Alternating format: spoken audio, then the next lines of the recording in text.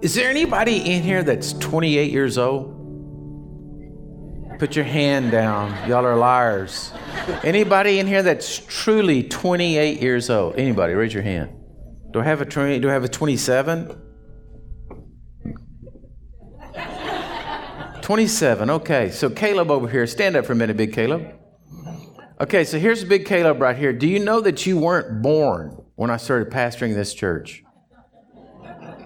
That's how long it's been. Just want to get y'all into perspective there. When you start thinking about it. And so we thank y'all for Pastor's Appreciation, for everything you did for us, for the gifts and the blessings and the sweet cards and stuff that you gave us. You know, because as pastoring the church, I want to be on the cutting edge. I want to keep. I'm not getting. This morning, I'm as fired up as I was when I was first here at 28 years ago. I'm telling you, I'm not slacking off. I'm not looking to retire. I'm going out. I want to drop dead in the pulpit. And some people may say, amen. But, you know, I'm telling you, I want to, until I don't have the message, until I'm not hearing the Holy Ghost, then, you know, y'all need to get me out of here. But my point is I want to continue to deliver a fiery message to y'all every Sunday, Wednesday, keep y'all on the edge of what's going on in the world. That's my heart's desire. My wife and I, our heart's desire is that. And so thank y'all for just all your love, because we get discouraged too. There's days I wake up and say, oh God, I'm the pastor of the church.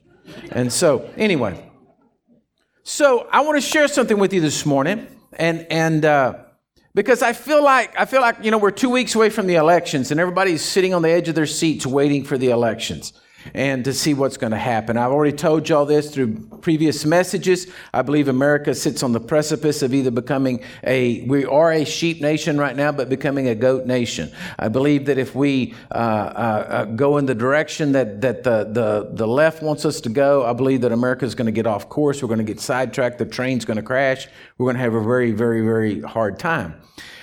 So I don't know. I have no prophetic word this morning to tell you, you know, yea, hey, thus saith the Lord, this is what's going to happen. But I can just tell you who God is this morning. I've been praying about this. This is just where my focus has been. Lord, where do we want to go with the church? What do you want? What are we doing? Am I on the right track? Speak to me, show me, to help me get on this thing, because I don't want to get off. I don't want to get caught up in the hoopla, the anger or the whatever, and just get off. I mean, good gosh, I'm not going to, man, I got to stand before Jesus, give him an account for what we've done in all of y'all's lives. And I certainly don't want to say, oh, Lord, sorry, I missed that one, led everybody astray in 2021, I mean, I don't want to do that.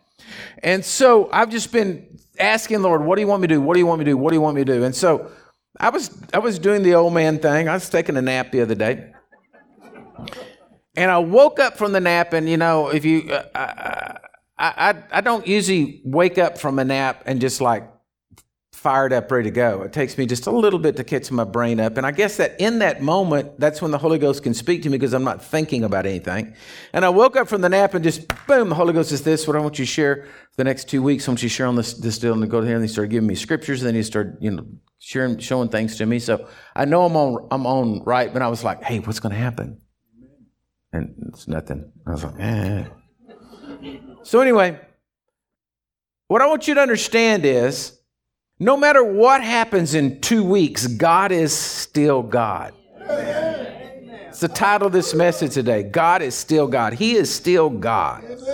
No matter what goes on, no matter who the president is, no matter what's going to take place, God is still God, and he is still your God, and he is still a faithful God, and he is not going to alter his love for you, or any change for you. Yes, things may be different. Yes, things may have to change in the way we do things, but I'm telling you, God is still God. Amen? So everybody say, God's still God. God's still God. Now, I've been trying to look past America, because you got to understand something. The church of the Lord Jesus Christ is not just in America. The church of the Lord Jesus Christ is all over the world, right? The gospel message, it's a worldwide church. It's not just what's going on here. There are people right now in China. I don't know the time difference or whatever, but there's people in China having to, meet in underground churches to hide. And in some countries, this is a requirement. I've always laughed at this. I thought, I wonder how many people would show up in church. is the pastor cannot tell where the church is going to meet, because if he finds out, or they get him, they tortured out of him, whatever, they'll find all the believers. And so you have to pray, and the pastor goes to this location, and you have to pray and hear from the Holy Ghost where church is to go to church. There's nothing put out. There's no text goes out. You have to get the text from heaven to know where to go show up in church. Now, that going to cause you to be a little close and a little more sensitive to God than normal. Or you're going to look pretty silly. You show up, oh gosh, I guess I missed God. I wasn't here, Nobody's there. Did y'all have church? Yeah, we met. You didn't get the message, What are you going to say, Oh, I'm sorry, I missed God. I don't know. But anyway, my point is that, the American church, we've been just fat and happy and spoiled like little kids for so long. And the American church has done two things. Part of the American church, they went what I'm going to call seeker-friendly. They went over here and they became seeker-friendly, where they began to organize churches based upon how much attendance you could get and how much offerings you could get in, and how well you could do with the people. They did all the dog and pony shows to draw in all the youth and all the kids and do all this kind of stuff like this. And they arranged and had churches in that way. And then there was the charismatic movement, which went over to the other side. And when they got on the other side, what they did is they wanted everything to be an experience. You're going to come to church. You're going to experience this presence of God. You're going to, it's all about a demonstration of the Spirit, but not necessarily a heart change. It's just somebody got up and ran, somebody got holy laughter, somebody fell on the floor, somebody, got a tongue, somebody got an interpretation, but there was really no heart change in a lot of that over on the far side. So that left a gap. And in this gap right here in the middle of it, there was no anything really going on. And so what happened is the liberal people began to come in and say, okay, well, we'll make our own religion. And so they brought in their own religion, which being whatever they wanted to do. They began to condemn anything that any other church would preach. They began to say, oh, you can't preach on this topic because that's hate speech. You can't preach on that topic because that's this. And they began to work in our government to arrange everything, to get things in like Roe versus Wade and different things like that, same-sex marriage, same thing that are going on, and all this stuff, got all this stuff going in. And they just basically put before us, and they began to tell the church what was correct morality. And this is where we find ourselves today.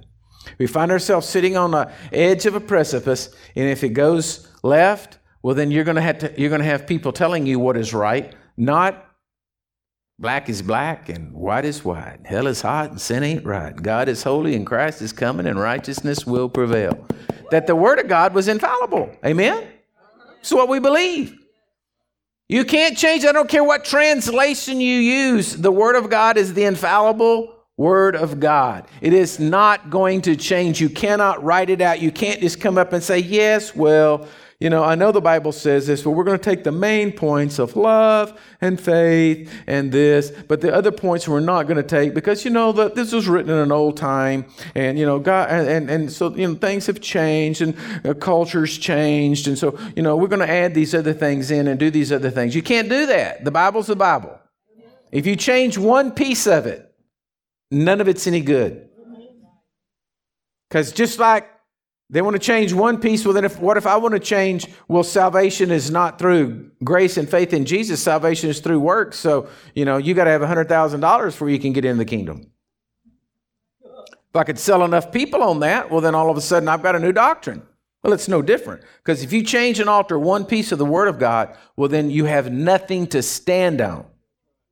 And, praise God here at Living Waters Church. I mean, we've gone through the ups and downs and this and that and the other over the, we're just finished 27 years of pastoring, started our 28th year. And I can admit, I've seen us, the church, we've done a little bit. We've always been based on the Word of God. I've never compromised the Word in all these years, and I'm not going to compromise the Word. I told y'all last week the doors of the church are going to stay open. We're going to keep preaching the Word of God no matter what happens, no matter what comes. We're going to stand here and we're going to keep as a pillar, amen, of preaching. We're going to continue to do it. Now, of course, I can't in the hour plus I got you here that I'm preaching to you. I can't cover every doctrine, every deal. I've got to follow the Holy Ghost and preach to you whatever. But I'm telling you what, we're not moving off of it. Amen. We're going to stand strong. And so I want to show you something here from the Word, out of the book of, it's basically out of the book of Jeremiah, okay? But I'm not going to go through all of Jeremiah, because if I do, I have to spend too much time and I got to get on. But if you go back and you read the book of Jeremiah and you look at just the very first chapter, Jeremiah talks about who he was the prophet in. He was a prophet called in the land of Israel at the time, and he was a prophet under King Josiah. Now, King Josiah had a revival, a little temporary revival in Israel that the people turned back to God and things were great. Well, Jeremiah got to see that. But then Josiah's son came in to be king, and things went south. And then the next thing you know, Nebuchadnezzar's knocking on the door of Jerusalem, about to take the whole country, the city over. And Jeremiah's also the prophet then. So he got to prophesy in the great days, but then he also got to prophesy in the day when they looked over the wall of Jerusalem and said, uh-oh, we're in trouble. Okay? Now, there was 3 thoughts in the city of Jerusalem at that time. Okay? One thought was the king was saying, it's going to be like the days of Hezekiah. Yes, the Assyrian army is coming up, but God is going to triumph from us. Stand on the walls, boys. Fight, fight, fight.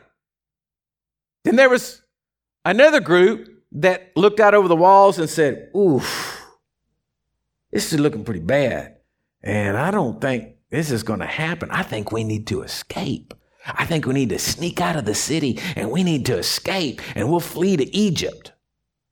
And then there was Jeremiah, who was prophesying the word of God, which was, yea, hey, thus saith the Lord, you wicked people, I'm going to destroy this city. I'm going to put it down. You're going to be led captive out to Babylon. You're going to go into captivities. It would be better not to fight. It would be better to come off the walls. It would be better to open up the gates and say, we surrender, and go as captive to Babylon. Jeremiah 29, great chapter. Everybody likes that one part that says, oh, behold, I have a future and hope, and all things are going to be good. They like that part, but go read up a few verses. He says, go ahead and go captive to Babylon, seek the peace of the city, and pray for it.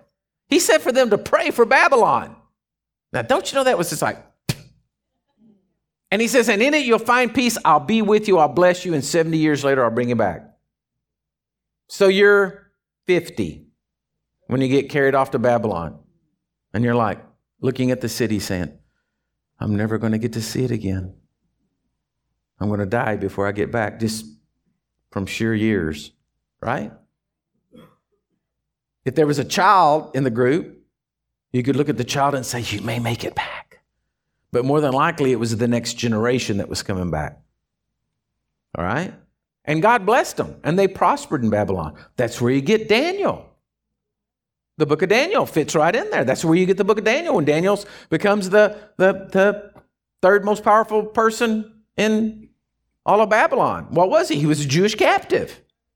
So they succeeded, the Jewish people succeeded there. Esther, all these things, the Jewish influence there. Anyway, but nobody wanted to listen to Jeremiah. The king was infuriated. He says, shut up. What you're doing is you're going to cause everybody to get scared. Throw him in the dungeon. Put him in the dungeon, down the deepest part, the deepest hole. Because nobody wanted to listen to him. But he had the word of God. So there's a lot of people out there right now. You can go over the internet. You can go through it. And I'm telling you, you can find everybody saying something different about what's going to happen in America right now. You've got the ones over here that it's the start of the tribulation. It's the hellfire. It's the persecution. It's going to be the worst days you've ever seen. You know, breathe today because it's the end of it. By January, you're dead meat, man. Then you got the others over here saying nothing's going to change. Everything's okay. We're just going to go, you know, and then you got me here this morning. All right. So now turn to your Bibles to the book of Lamentations, which is the book right after Jeremiah.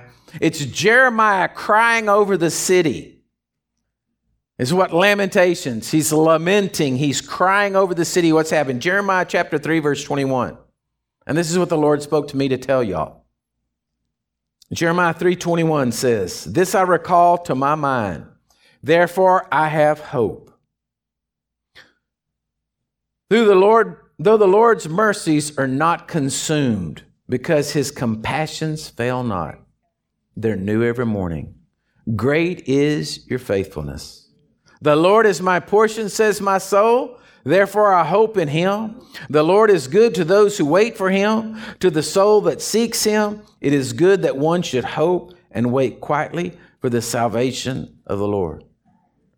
Now, in the ESV version, it reads like this, a little bit different. It says, this I call to mind, and therefore I have hoped. The steadfast love of the Lord never ceases. His mercies never come to an end. They are new every morning. Great is your faithfulness. The Lord is my portion, says my soul. Therefore, I will hope in him. The Lord is good to those who wait for him, to the soul that seeks him. It is good that one should wait quietly for the salvation of the Lord. It says it uses the word steadfast love. And so I looked up the word in the Hebrew to understand what it meant, because I didn't want to be saying something that wasn't right. I wanted to understand why there was two different translations. I mean, I don't know that I use the word steadfast in just my common daily talk. I don't drive a nail on a board and say, it looks steadfast. Right? I mean, that's the only thing I could think to use it with. I mean, I don't say to my wife, my steadfast love for you is always continual. I would not just use that verbiage. Maybe it sounds good, but she would know I was lying or made something up. Or she would say to me, what did you do? So if I say, I love you, sweetie, well, then I get away with that. She knows it's from the heart and whatever, right? But if I use steadfast, so I don't use that word steadfast very much. So I was wanting to look it up. And so I looked it up, and it means compassion. It means tender love, great tender love and mercy, pity. But there's also something very interesting about the word. It has to do, and they use it as the womb of a woman. And it would mean, by extension, it means to cherish and love the fetus that's within you. So to say steadfast love in the Hebrew, they're saying it's like a woman loving her child. It's not birthed yet. It's not out where she can hold it yet, but it's growing on the inside of her, and she's loving that fetus within her. Okay? So it means to love deeply. Again, to have compassion, to be compassionate, have tender affection. That's what it means when he says the steadfast love of the Lord never ceases. I'm here today to tell y'all, and everyone out there watching and listening, listen to me. No matter what happens in 2 weeks, God's steadfast love for you is not going to change. Amen. If you are in the kingdom of God right now, if Jesus Christ is the Lord and Savior of your life, if you have a personal relationship with him, it's not going to cease. Amen. The grace of God toward you is not going to cease. Glory. Jeremiah is looking at the whole city being destroyed by Nebuchadnezzar and all the things and the horror going on. And he says, this is why my soul has hope. Not because of what I see going on. Not because of there's a glory cloud up here. No, not because of that, but because I know God, and God's steadfast love is not going to change towards me. No matter where I'm at. Whether I'm in the prison in Jerusalem, whether I'm out on the streets prophesying in Jerusalem, or whether I've been carried captive to Babylon, it isn't going to make any difference. God's steadfast love to me is not going to change. Amen. Now, here's what's going to happen, I believe. I believe that there's a lot of Christians, and I heard this term. I wish I came up with it, but I wish I had come up with it because it's very smart. There's believers and there's make-believers. I'd never heard that term before, and I heard it and I was like, ah!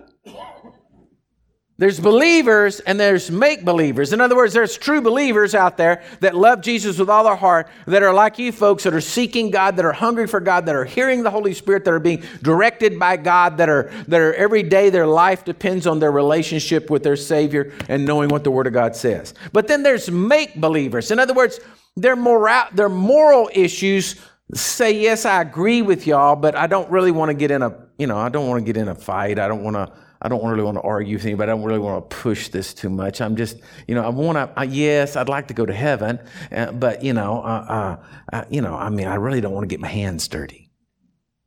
Are y'all with me? In other words, they say they're believers, but they're really not sold out enough that they're going to fight that the Word of God's true.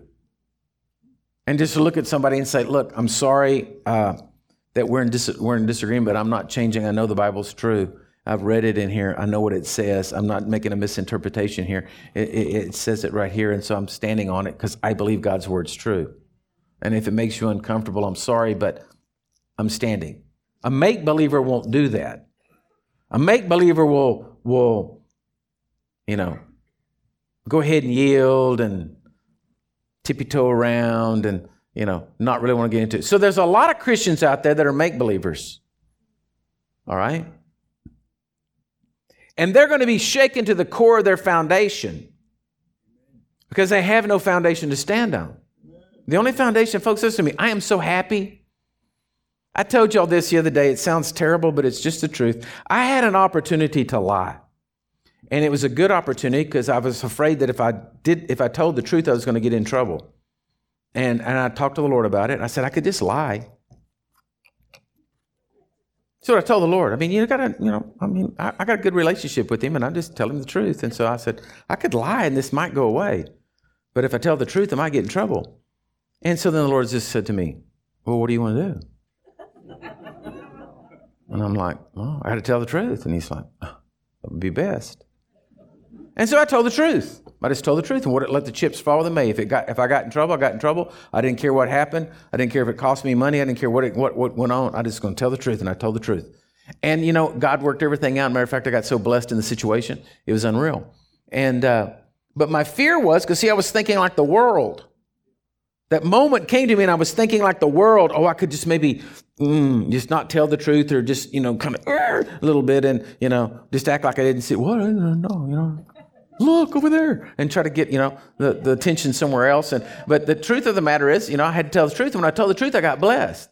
But there's a lot of them out there in the world that they're not based on the truth. And it felt so good to just be in righteousness. I just knew I was righteous. I just knew I was doing the right thing. And so therefore, how could I really get in trouble? Because the only one that made any difference was God. Hello? Well, when you're standing on the Word of God, it gives me such confidence to stand up here today and to say, look, folks, I don't know. I just know what it says. And I've told you and showed you over all these years. And so we just stand on the Word and let the chips fall. Hello? It's a good feeling. Because I said, man, it's easy. They're making it so easy for me. Most of y'all probably saw the article. The Pope came out and said this week that he was going to go with same-sex marriages and going to go ahead and institute that in the Catholic Church and whatever. And I'm like, how can you do that? How can you just, what did he get it? The Pope Bible don't read like my Bible? I mean, I don't know how you get around it. I don't know. I don't understand it. So he's gotten some opposition from other priests and bishops and, archbishops and stuff in the Catholic Church, and he's going to get some opposition with it because there are some people that do love Jesus. But my point is, it's getting really obvious, right? And so it makes it really easy. It's like, oh, that's a no-brainer. It's like I told you, if y'all going to sit around and want me to argue about how much water does it take to baptize a person, like, come on, man, I don't even mess with that, right? Depends on what part of Texas you're in. It's getting so dry around here, man, we're going to start using a wet handkerchief here before long. So my point is that Jeremiah was prophesying something, and it didn't seem like it was right, because you would come up there and you could bound him and sitting on the wall saying, God, you delivered Hezekiah and you've delivered the other kings, and God, why don't you just come down and just get rid of this mean, ugly army? But God had a plan, because God's still God.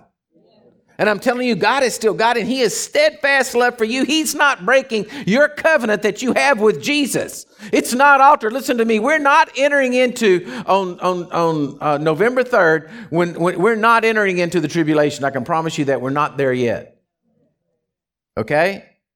And so I'm just telling you, the dispensation of the age of grace is still out there. It's still going. It's still for you and I. The covenants and promises of God are still there. But what God's looking for is an army to rise up of his believers that will stand fast and say, this is the word of God.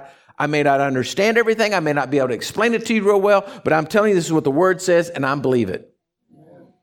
And begin to just say, this is what I don't know. Well, I don't know what, lately I've said, I don't know a lot because I don't know how it's going to go. I don't know what's going on. I don't understand this, but I just know God. And he told me to tell y'all this morning, his steadfast love for you is not changing. His love and his covenants and his promises to you are not changing if you're in Christ. Amen. If you're not in Christ, folks, get saved, get your family saved now. Hallelujah. I have never felt so strong and stirring and burning on the inside of me about evangelism, the pure, raw evangelism, that as I do right now. I've just been opening up doors. I'm so excited that this week, Friday, we were in the courts. It looks like we're getting all the paperwork is going to be straight for this land in Kenya. We're going to be putting that forth, be feeding 1,000 children a day over there, evangelizing them, ministering to them, getting them to go home and minister to their parents. And I believe that church is going to explode. We're going to change the slums of Nakuru because of this work. I'm getting with the churches in Mexico. I'm saying, what do you need? What finances do you need to have revivals down there? What do you need to do this? We've got to reach out. We've got to get people saved. We've got to get people saved. Right now, I believe with all of my heart, you need to be ministering to your family. You need to be talking to your family. You don't want any make believers in your families. You want believers in your families. Okay? But let me show you another scripture. Psalms 100, verse 1. Psalms 100, verse 1. Man, I'm already running out of time and I hadn't even got started. Make a joyful shout to the Lord, all you lands. Serve the Lord with gladness. Come before his presence with singing and know that the Lord, he is God. It is he who made us and not we ourselves. We are his people, the sheep of his pasture. Enter into his gates with thanksgiving. Enter into his courts with praise. Be thankful to him and bless his name. For the Lord is good, his mercy is everlasting, and his truth endures to all generations. This is not a map. This is not a diagram. This is a, come on, help me here, somebody.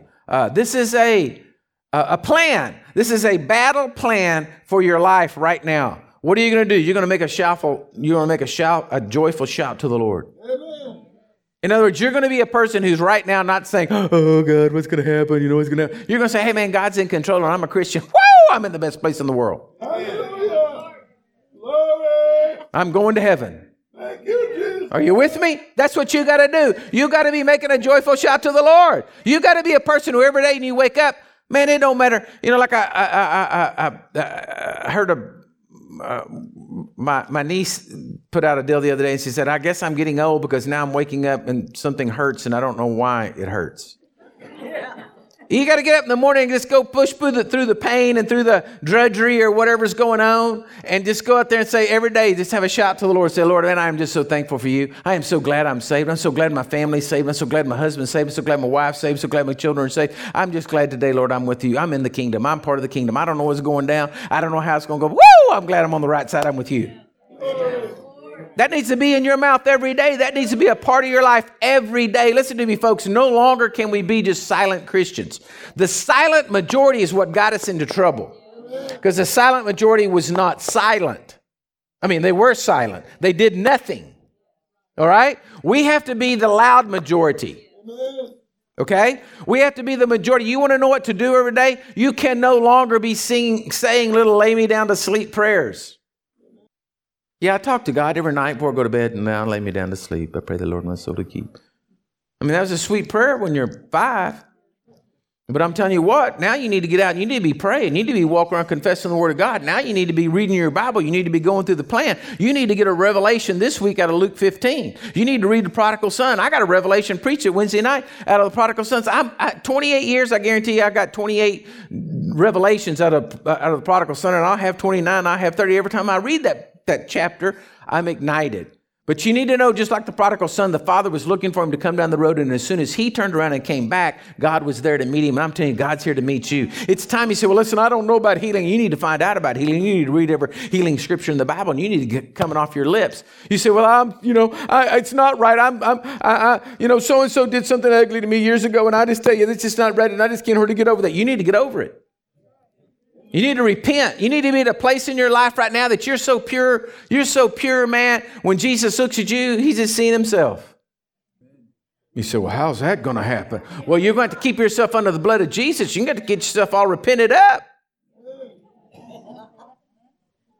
Every day, everything. You got to ask every day you got to go through a process. You got to go through your own freedom prayer process of asking God, is there something I need to be repenting about? Is something I need to change? Something that needs to go on in life? Have my attitude been wrong? Have I been doing this? Lord, change me, help me, show me, do me what I need to do.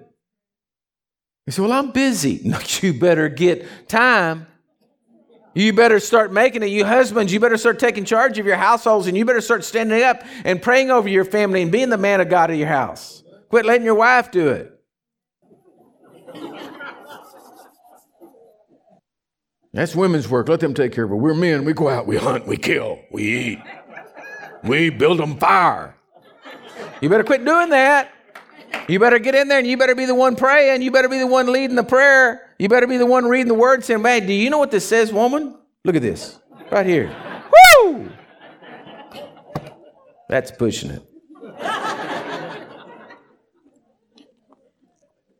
You're making a joyful shout with gladness. You're going to come before his presence with singing. We got to have church. Folks, listen to me. We've got to change the mindset of church to where when you come walking in the doors of the church, you're not coming in here to the church to be a spectator. You're coming into the church to be a participator. You're coming into the church you're coming before his presence with singing. You're coming in here to see, God, what do you want me to do? I just come to, I believe, you know how on this electric car deal, I never have really thought this is, any good myself, but, I've seen now a few places that are like there's the charging stations. And you go in there and they just plug the car in and it charges the battery. The church needs to be a charging station. You come in here, you get charged up in the presence of God, but it also needs to be a place where you're participating. It needs to be a place where you're talking to heaven, where you're interceding into the heavenlies and destroying principalities and powers, where we're in here sitting at our 50 cal shooting down devils. Not just coming into church and sitting here and saying, Lord, I love you. I just feel so terrible. I want somebody to help me. Jesus. Now, you're going to have a bad day and you're going to need some help. And that's what the church is for. But I'm just saying, we've got to get past that. We've got to get on the cutting edge.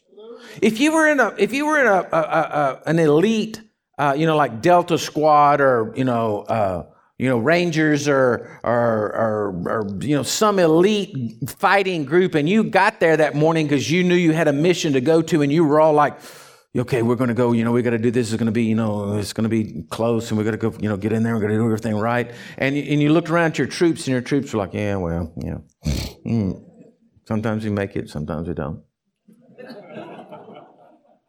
Did you clean your gun? Yeah, I think a couple of weeks ago I did, You'd be saying, boys, we're about to get into the heat of battle, and your gun's not clean? Well, I believe as Christians, we're in the middle of the heat of battle, and our guns need to be clean. Our bayonets need to be sharp. You need to be practicing on your ninja skills. Okay? We need to, as a church, we've got to come up to that place to where when God wants to use us, he can use us, because you got to understand something. We're not 10,000 members here, but that doesn't mean that God still isn't doing with us what he's doing in a big church or what he's doing anywhere else. And it still doesn't mean that God didn't call us to affect our area for him, and it's not just Utopia, because there's too many of y'all from Lakey and Sabinal and, Bandera and Vanderpool and the whole area. There's more than just us. It's all the area around here to affect this whole counties around us with the gospel. So there's a lot of work to be done. But a small group that works efficiently can accomplish a lot. You don't have to be a huge army to get something done. All right? But we need to make a joyful, we're coming to his presence singing, knowing that the Lord, he is God. So see, folks, you got to get this so rooted in on the inside of you. You got to quit the debating on the inside of you. All right? I mean, I couldn't even watch the debate the other night. I got to the first question and pushed record and shut it off and hadn't gone back to it. I got so irritated. This is the first question. And I said, man, that's the first one. That should have been the easy one. And I'm already so mad, man. By the time I'll never get to sleep tonight. I had to go find some Pepto-Bismol or something to calm me down. You know, I mean, this is just ridiculous. And so my point is that you can't get so caught up in everything going on that you can't be effective for Jesus. You just got to have it rooted on the inside of you. Man, God is God. God is still God. He's in charge. I work for him. We're going to be victorious. Everything's going to be okay. We're going to go forward. I don't know, 1,000 may fall at my side, 10,000 at my right hand, but it shall not come nigh me. That's a lot of people. That means you went out to battle with 10,000 people and they all got killed and you were the only one standing. Can you imagine standing in a field of 10,000 dead bodies? And I'm not trying to be uncaring here, but I know what I believe and I'm going to stand on what I believe. And if you don't and you end up falling, I really can't feel sorry for you because 10,000 were going to fall at my side. You should have listened and gone on. The next part of this, Psalms 100, it says, it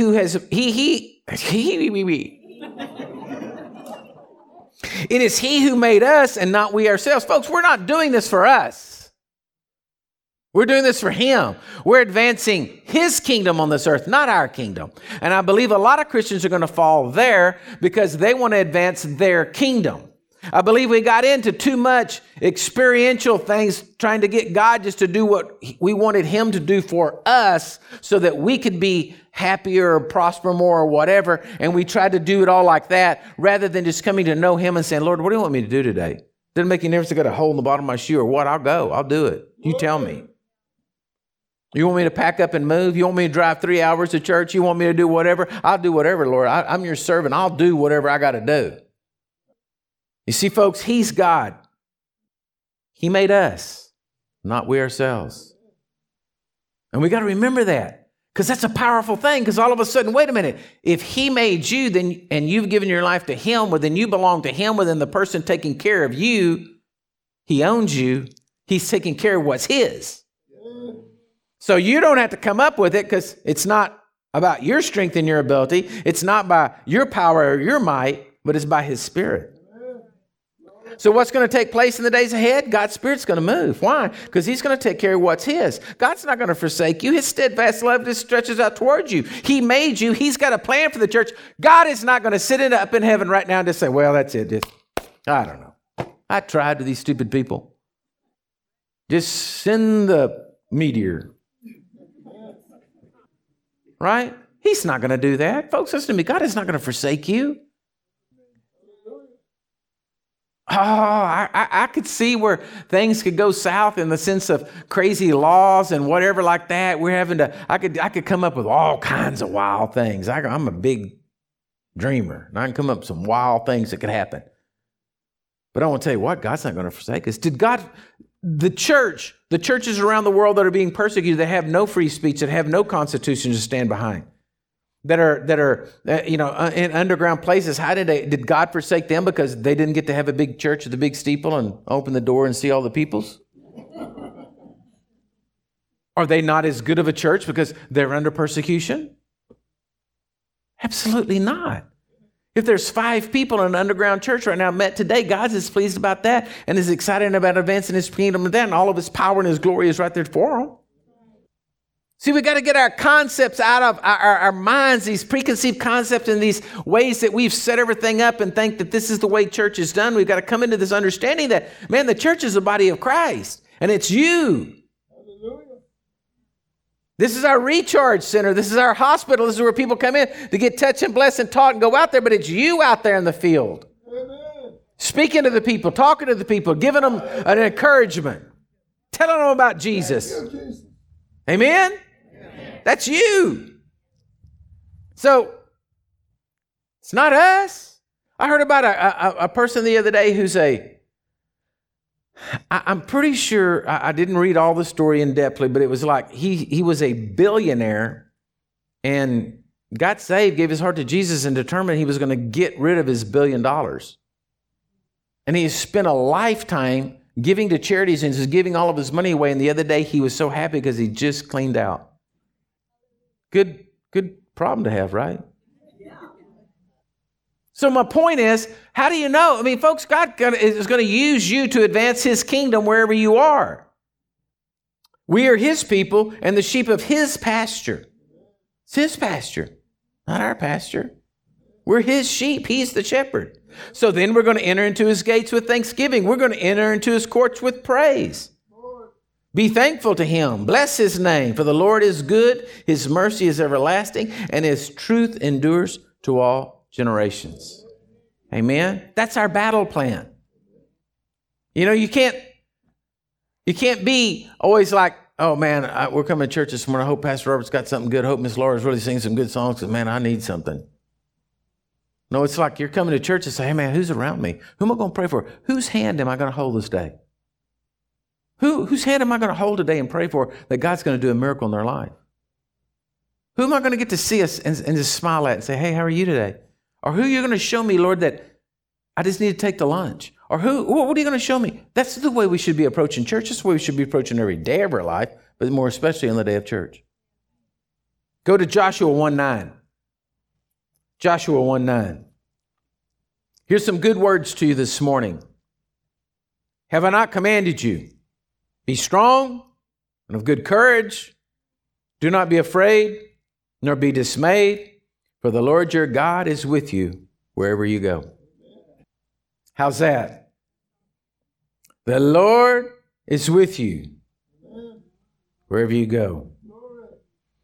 I'm not ready to preach this message, but I'm just going to give you this little snippet because I've been studying about during the Revolutionary Army in 1776 and what went on and how there was a regiment called the Black Robe Regiment, which were the pastors of the day and that had an influence over everything that went on in the Continental Army and all that was done. There was this group of pastors from various churches, various denominational churches and whatever, all these guys that were great influencers. And I was been trying to study and see what was influencing them then. What was God speaking to them? What was, setting off on the inside of them? And there was this one guy, one pastor, his name was John Muhlenberg. And, you may have read this before. He goes to the pulpit with his black robe on a Sunday morning. He begins to preach the gospel. He begins to tell everybody what's going on, begins to tell everybody the atrocities that had taken place and what had gone on like that. And then in a minute, he steps back and he takes off his robe, and underneath he has a Continental officer's uniform on. And he picks up his gun and says, we're going to battle, men. Who's with me?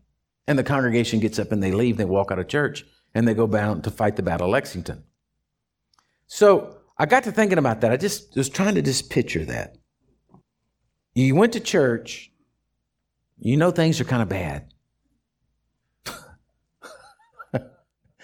The redcoats are in town. Things are going on. There's a skirmish about everything around you. You go to church and you're sitting there, and then all of a sudden the pastor says, who's with me? And he's got his gun and he goes out, and your life could end in a moment. That's dedication, folks. That's where he goes out and he stands and looks at the British. They tell him to lay down their arms, and they say, we have no sovereign but God. We bow our knee to none but Jesus Christ. And then he tells his men, don't fire the first shot, but when the first shot's fired, let them have it. Folks, you're talking about laying your life on the line for what you believe. Are you willing to lay your life on the line right now for what you believe?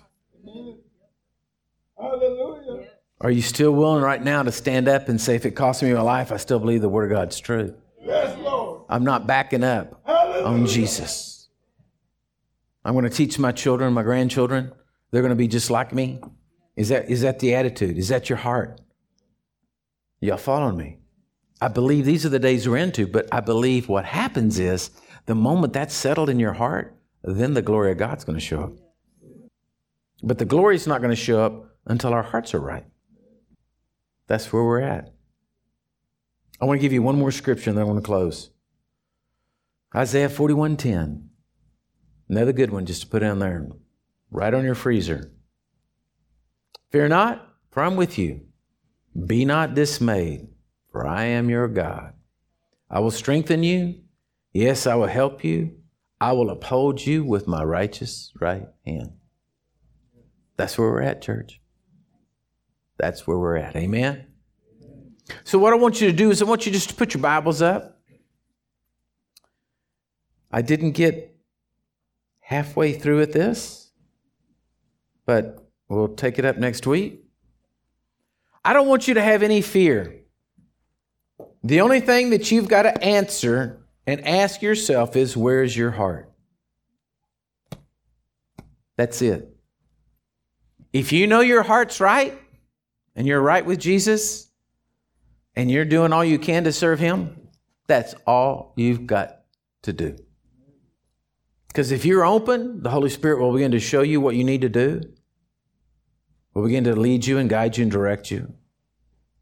Now, there's some obvious things. And I'm telling you all this. Listen to me. For my whole life, and I know I'm blessed at this, my whole life, I've gone to Sunday lunch with family. It's just something in we went to my mother's house, my grandmother's house. On my mother's side, we went to her house every Sunday and ate lunch. Then after they passed, we went at my mother's house and ate lunch. And then now the kids come to my house and we eat lunch. We've done that all our life. It's a family thing. But it's also a thing that I sit there and I get to talk to my family and see what's going on. I get to see where they are in life and what's taking place. Folks, listen to me. Your family is right around you. They love you. They're the easiest ones to minister to. We need to know that all of our family is right with Jesus. Okay? It's important. Right now, I believe that this is not a time to be messing around with your relationship with Jesus. This is a time right now to give your heart to the Lord. So you got to ask yourself the simple question. Are you right with God? If you know you're right with God, listen to me. Right now this morning, as I'm talking to you, if I say those words, are you right with God? And something clicks on the inside of you like, you certainly, right now you're reminded of the person you haven't forgiven. See, I can't, man, I'm not the wizard here. I'm just the preacher. God's got the heart meter and the Holy Ghost is the convictor. He's the one that goes, that little Holy Ghost pin and sticks you and you go, right? Because see, if I try to do it, you're just going to say, stupid preacher, you're always meddling in affairs you shouldn't be in. But if the Holy Ghost does it, you're like, I'm guilty. So get it right. Don't go around, just get it right. Forgive them. Bless them. Get rid of it. Get healed. Go to freedom prayer. Do what you got to do in these days and times so that you know that you're right with God. So you can do just like I said the other day. When I knew I was standing in righteousness, I knew I was telling the truth. I knew everything. I was like, what do you want to know? Then you're blessed. It's a good place to be. It's a terrible place to be when you're trying to say, you're being a make-believer, and you're trying to say, yeah, everything's good. And then in the back of your mind, you're saying, who are you kidding? Right? So that's the most important thing we can do. If you're out there in the viewing audience today and you don't know that you're right with Jesus, you don't know that if you died, you'd go to heaven. Well, the Bible's really simple. Romans chapter 10, verse 9 says, if you confess with your mouth and you believe in your heart in Jesus Christ as your Lord and Savior, you ask Him to come into your life and forgive you your sins, you're saved. It's not coming to the altar of the church right now or something like that would make it. No, it's your heart, your faith, and belief in Him. So right now, wherever you are out there, just pray a prayer and say, Jesus, come into my heart. I give you my life. I want to be saved. And He'll touch you right where you're at. If you're in here, matter of fact, everybody just stand up. Let me have my prayer team come down. If you're in here and you're not right with Jesus, you're not sure you'd go to heaven if you died, well, then we got a prayer team up here. They'll pray with you. Just walk up to them and say, yeah, I want you to pray with me, and they'll take care of it. Or if you're here today and you just need prayer for anything, maybe you need to have somebody walk you through some forgiveness or something. Man, that's why we're here. Listen, they're not getting paid to do this. All right? They don't get paid to do this, maybe in heaven, but they don't get paid to come up here and do this. They're here for you. All right? Don't listen. The days of saying, well, I'm not, I'm kind of embarrassed. Man, you better cut that bull out. Today's the day to fall on your face and get right with Jesus. Don't make no difference what you look like. Hello? So if you need prayer about anything, maybe you want to pray for somebody else. Maybe you want to pray for your family members. You've got a lost loved one that you've been praying for years. Maybe you need some agreement. That's why they're here. All right? So you can come pray with them. We can minister to you and see the Spirit of God move. But I'm telling you, church, put a smile on your face because there's good days ahead. No matter what happens in 2 weeks, I'm telling you, put a smile on your face. Be happy and know that you're right with God, and there's going to be some good days. Amen? Promise you. So don't be afraid nor dismayed, church. Amen? So I want to pray for you. I want to bless you, and then we're here to pray for you. So, Father, right now, I just bless the congregation. I just declare right now, Lord, we are going to be a congregation that are full of faith. We are not going to fear. We are not going to be dismayed because, Lord, we're standing on your word, and your word is always going to be there, and you're faithful to your word. We thank you, Lord, for your steadfast love, always abounding towards us, always coming out to us, Lord. You're not changing your covenants and your promises right now. They're still the same for us. And so, Lord, we praise you for it. We thank you for it. And Lord, we set our agreement that we will be a mighty church advancing the kingdom of God on the face of this earth for you. Lord, that we will be the sheep of your pasture and we will do your bidding, Lord God, and your will. And so, Lord, we thank you for it. Bless them now, Lord God, in Jesus' mighty name. Amen and amen. God bless you, church.